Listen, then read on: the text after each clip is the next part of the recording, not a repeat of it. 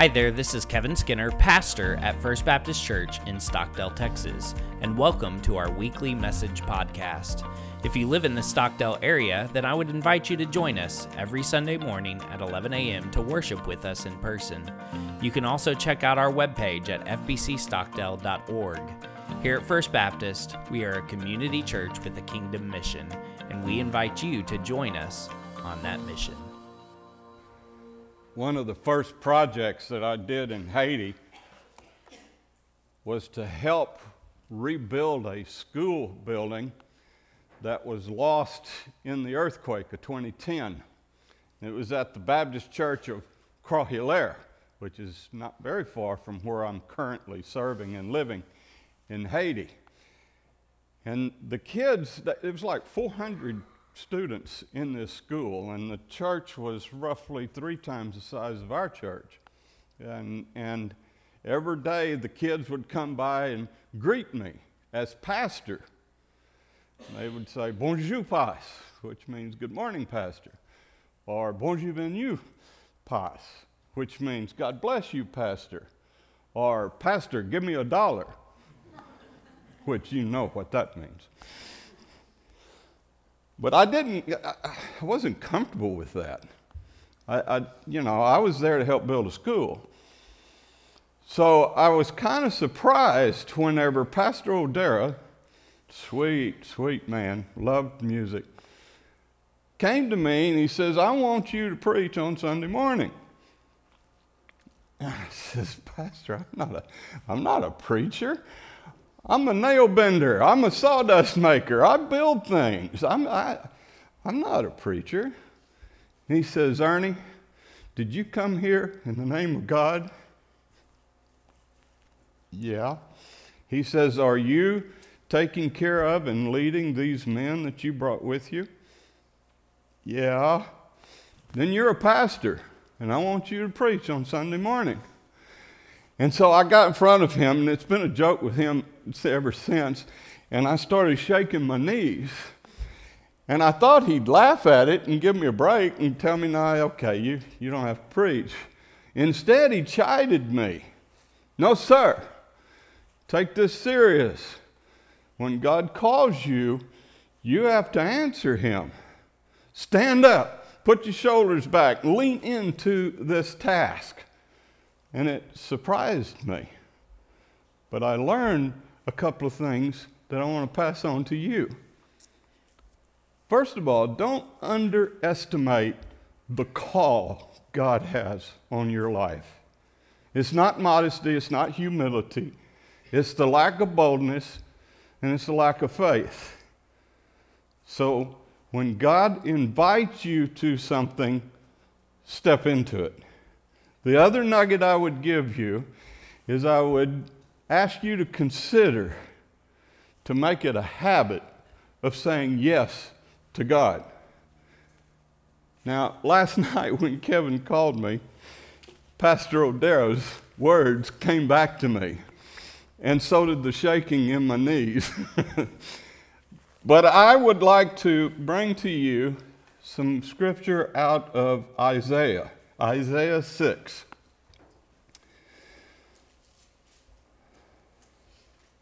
It's one of my, I have many favorite passages, but this rates up in the top 10. "It was in the year King Uzziah died that I saw the Lord. He was sitting on a lofty throne, and the train of his robe filled the temple. Attending him were mighty seraphim, each having 6 wings. With 2 wings they covered their faces. With 2 they covered their feet. And with 2 they flew. They were calling out to each other, 'Holy, holy, holy is the Lord of heaven's armies. The whole earth is filled with his glory.' Their voices shook the temple to its foundations, and the entire building was filled with smoke. Then I said, 'It's all over. I am doomed, for I am a sinful man. I have filthy lips, and I live among a people with filthy lips. Yet I have seen the King, the Lord of heaven's armies. Then one of the seraphim flew to me with a burning coal he had taken from the altar with a pair of tongs. He touched my lips with it and said, "See, this coal has touched your lips. Now your guilt is removed and your sins are forgiven." Then I heard the Lord asking, "Whom should I send as a messenger to this people? Who will go for us?" I said, "Here am I, send me." Light travels at 186,000 miles per second. Yet, if the sun would go out, it would take 8.3 minutes for the darkness to reach Earth. Light is, I don't know how many miles that is, but they don't use miles to gauge how big things are in space. But light is a dependable and consistent enough to where you can use it to measure things in space. And so the idea of how far light, or the amount of distance that light travels in a year, is called a light year. And so we measure things in God's universe by how far light travels, which is 186,000 miles per second. We measure that in light years. And our current understanding of the size of the universe is over 1 billion light years. That's how far we can see. And somehow they know that just gets us to the city limits. There's other things out past that. What Isaiah saw that day was the creator of that, was someone who breathed and that happened, who spoke the word and it was formed. It was a realization of who God is. And it marked his life so much that he compared it, or he remembered it. This is the same year that King Uzziah died. It left such an impression on him that you see the remnants of that impression in his writings, further in his book.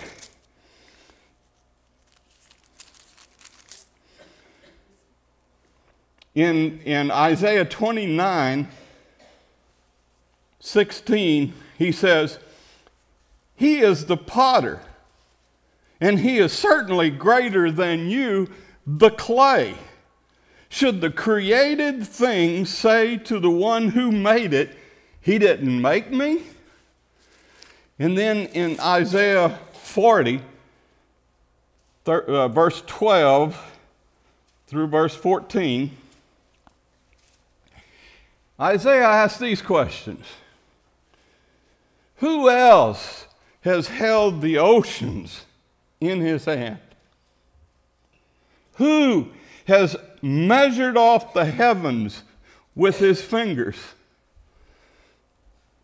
That one got me. You know, billions of light years, and here it is. He's measuring it by the span of his hand. Who else knows the weight of the earth, or has weighed the mountains and hills on a scale? Who is able to advise the Spirit of the Lord? Who knows enough to give him advice or teach him? Has the Lord ever needed anyone's advice? Does he need instructions about what is good? Did someone teach him what is right or show him the path of justice? Life and faith is a progression. And the first step in faith is realizing who God is. And what happened to Isaiah and many of us is that one day we see God for who He really is. And He's big, really big. And He's powerful, really powerful. And He's just. He's perfectly just. Maybe this has happened to you. Maybe you have come to a point where you realize that your last breath and your next breath is dependent on Him. Or maybe your child that's just been born, you're looking at that child and you marvel at how their hand can hold on to your finger, or how their toes curl when you touch your feet, or how their eyes struggle to focus on you, then see you and then smile. Maybe it's at that moment that you realize that God created that, and He allowed you to participate in that creation. And the clouds separate, the fog lifts, and you see God for who He really is. That's the first step. That is the first step in the progression of faith. The next step is, you first learn on who God is and realize who He really is. Then you realize who you really are. Because when you're standing next to that, when you understand the full scope of who God is, it really makes you look small. And you don't have to be told what your shortcomings are. You instantly know that you ain't living up to that. You can't. And the first thing that happens is that you realize you have nothing in your hand. You have nothing that will allow you to have a relationship there. The gap is too broad. Your sin is too bad. It's too deep. Isaiah mourned it. He said, woe is me. I'm doomed. I'm a man of unclean lips, and I live among a people with unclean lips. I don't know what that's about.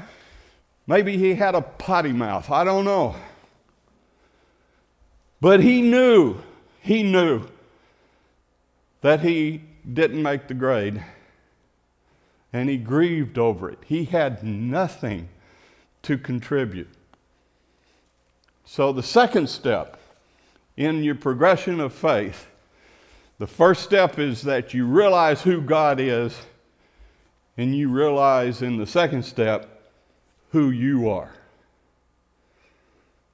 And he realized that he didn't have anything to connect him, and the loss was complete. It grieved him. It grieves us when we realize who God is and how we stand in relationship to Him. It grieves us. If we're not in grief in step 2, we miss step 1. And so the very next thing that happens is step 3, is that God intervenes on our behalf. And that's what He did for Isaiah. Isaiah was worried about his lips. And the seraphim, at God's instructions, took and purified Isaiah's lips, making them useful for service. And He forgave his sins. Now, here comes another nugget. I've been studying this for a long time, and one of the first lessons that I learned out of this is in verse 7. He touched my lips with it and said, see, this coal has touched your lips. Now your guilt is removed and your sins are forgiven. the guilt is removed and the sins are forgiven. I used to think those were the same things, and it's not. God removes the guilt and forgives the sin. If he only forgave the sin, you'd still carry that guilt with you. And I'm going to give you something that will help you understand some of the barriers that you might have in your walk and in some of the ways that the enemy works. There is a difference between guilt and conviction. Guilt looks backward and paralyzes you.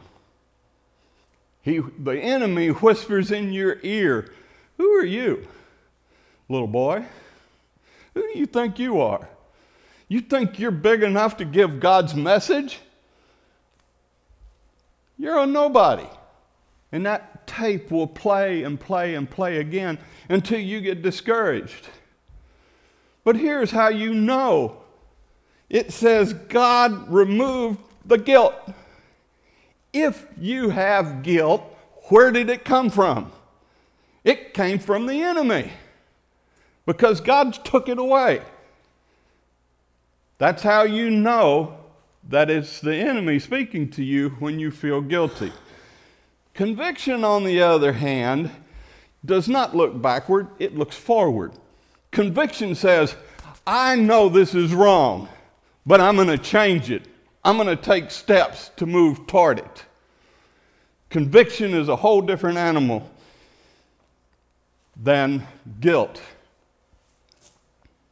So, first step is that you realize who God is. Second step is you realize who you are and your need, and then it is God intervenes on your behalf.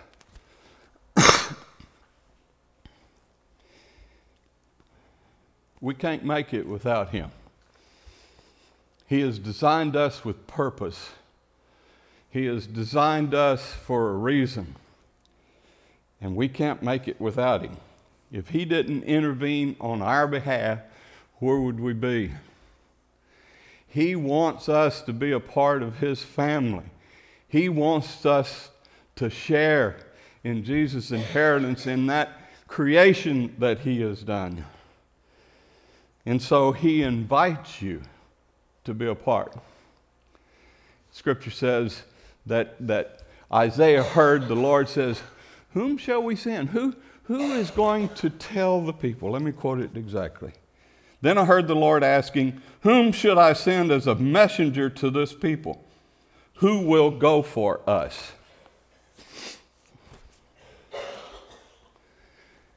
You've seen God. I hope you have. I hope you've had this experience that Isaiah had. I hope that clarity came and you saw God for who he is. But a lot of people haven't.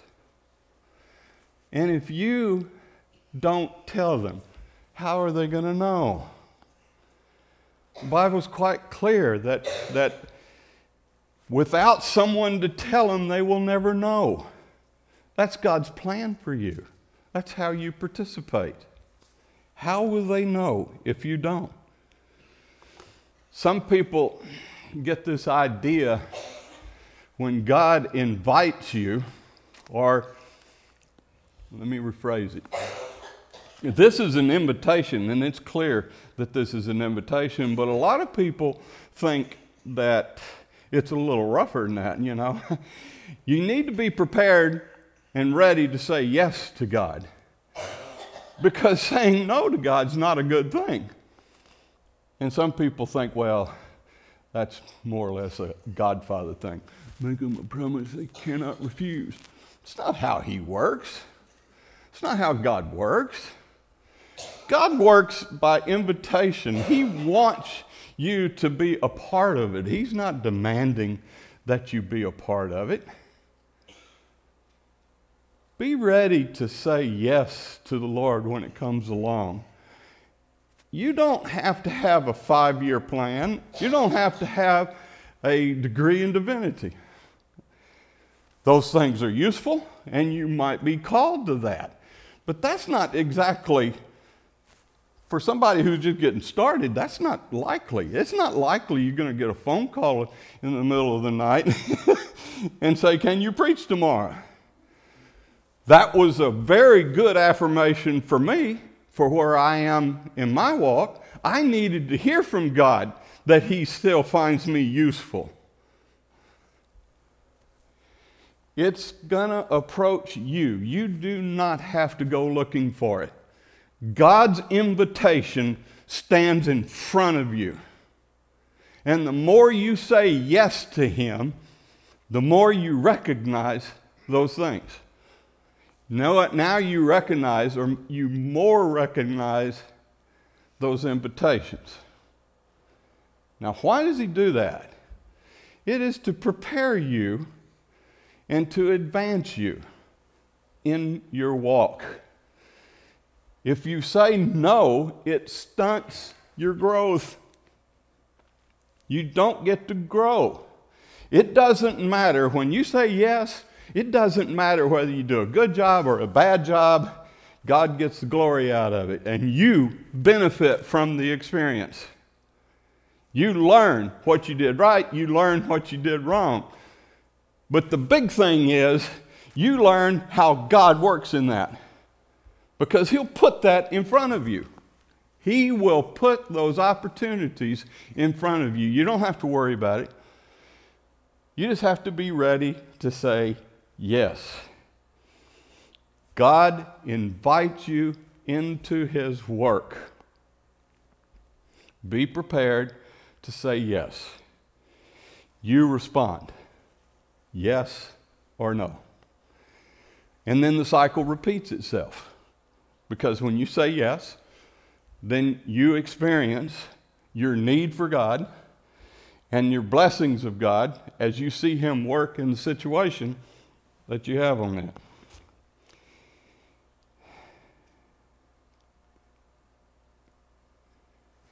We're in a mess. Haiti is in a mess. Where is the hope? Only God can untangle this.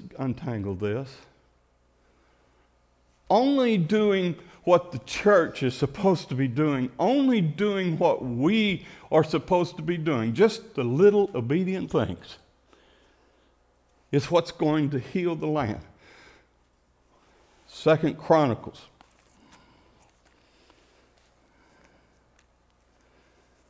Second Chronicles 7, verse 14.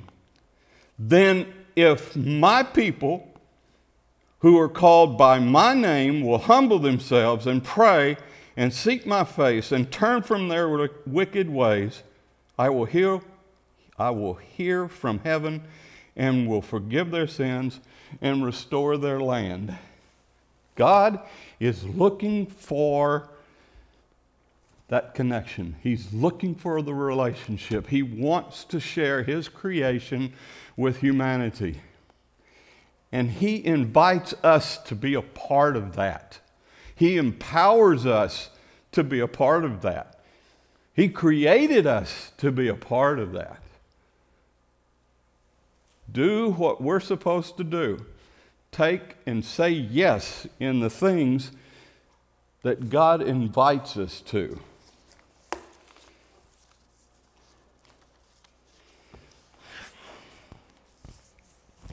For much of my life, I lived Christianity as a practice, as a theory.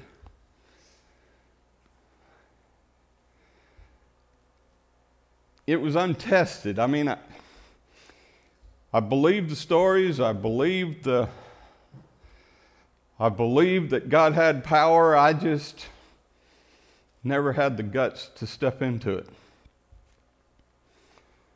Disaster relief was how I started in saying yes to God. It taught me that doing a little thing for somebody in God's name tells them that God loves them.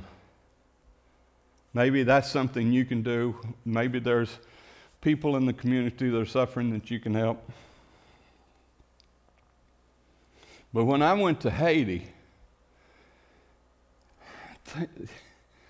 things are so desperately bad there. The poverty is so complete. The practice of voodoo is so bad. The gangs are so vicious. You've probably heard about the 16 Americans that were kidnapped, and they're now free, but they were ransomed out. Sharon and I just found out that a ministry called Papillon that we used to live very close to and know people there. A lady was having a baby, and on the way to the hospital, they shot her husband and her son, killing her and the baby. So, all of the routes out of Port-au-Prince, which supply fuel and food to the rest of the country, are blocked by these gangs. Parliament is disbanded. They killed the president. There's no sign that any election is going to be held. It's desperate. Our country is divided more than it's ever been in my lifetime. It's suffering. And it's all suffering because God has been asked to leave. This is why He put us here, so that we can show the world what we have seen, what Isaiah has seen. There is a God. It's not a theory. It's not a philosophy. That's the real deal. He has the power, and He deserves our devotion. And He needs us to step in and do that. Back of your bulletin, you see that we have 3 verbs that describe our church, or what we hope is our church: love, grow, serve, and go. Go. Go. Be active. Be proactive. Be ready to say yes when God invites you. When that person is standing in front of you. Maybe you got somebody that's sick that needs you there. Nothing says God loves you better than being with somebody in trouble. Maybe somebody gives you a foothold on a conversation on spiritual things. Maybe somebody comes to you in advice. Let me tell you, the truth is attractive. I was on the front porch of my home in Haiti, and 3 young men were there, and we were talking about their future and about the possibility for business and the prospects for them. They were smart kids. They were in their 20s. And they just could not take the step. And I said, what's wrong? And they talked about this jealousy issue that is in Haiti. And apparently, jealousy can get you killed in Haiti. The theory is, on a gangster, is that if you have something he doesn't have, the way to solve it is to destroy it or kill you. Not go get one of his own. And so these boys were looking at this realization that jealousy is hindering them. And I got off on, I started quoting scripture. I started talking about fruits of the Spirit, and that jealousy is not on that. And I could tell that those boys were kind of backing up. And I thought, I really overstepped myself. I was too forceful. And they came back and they said, can you come to our church and preach that? I said, we don't have to go to your church. Can I have to ask your pastor? I can't just go there, but you don't have to go to the church to hear this. We can study God's Word here. When? I said, well, let's do it Thursday. And so I set it up, and Thursday rolls around, and I'm wondering whether these kids are going to show up or not. There were 10 people there. And they participated. They had questions. They wanted to know the truth. They wanted to know what God has to say. If you want to know how to live your life, go to the one who created it. He made the instruction book. And that's attractive. People want to know that. They don't want to hear the nonsense or the opinions. They want to know what it says. They said, can we do it again? Next week there was 20. And before it was over with, there was more people than what we had space in our house. Say yes to God's invitation and let Him be responsible for the results. All He wants is your obedience. All He wants is for you to just take a small step forward and do that thing that's in front of you. It's a simple thing. And it'll build. It'll make you prepared for the next step. Some of you may never have had that aha moment that Isaiah had. Maybe some of you have not really seen and realized who God is. But today something happened. God made one of those little things happen to you, and you suddenly realize who He is. And then the next thought you had is who you ain't, and your need for Him to intervene on your behalf. I invite you to accept His intervention. His name is Jesus. He's the one that removes the guilt and forgives the sin. He's the one that makes you the heir of all of this creation.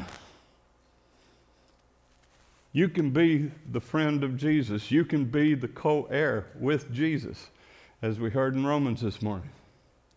I invite you now to take that and say yes to that.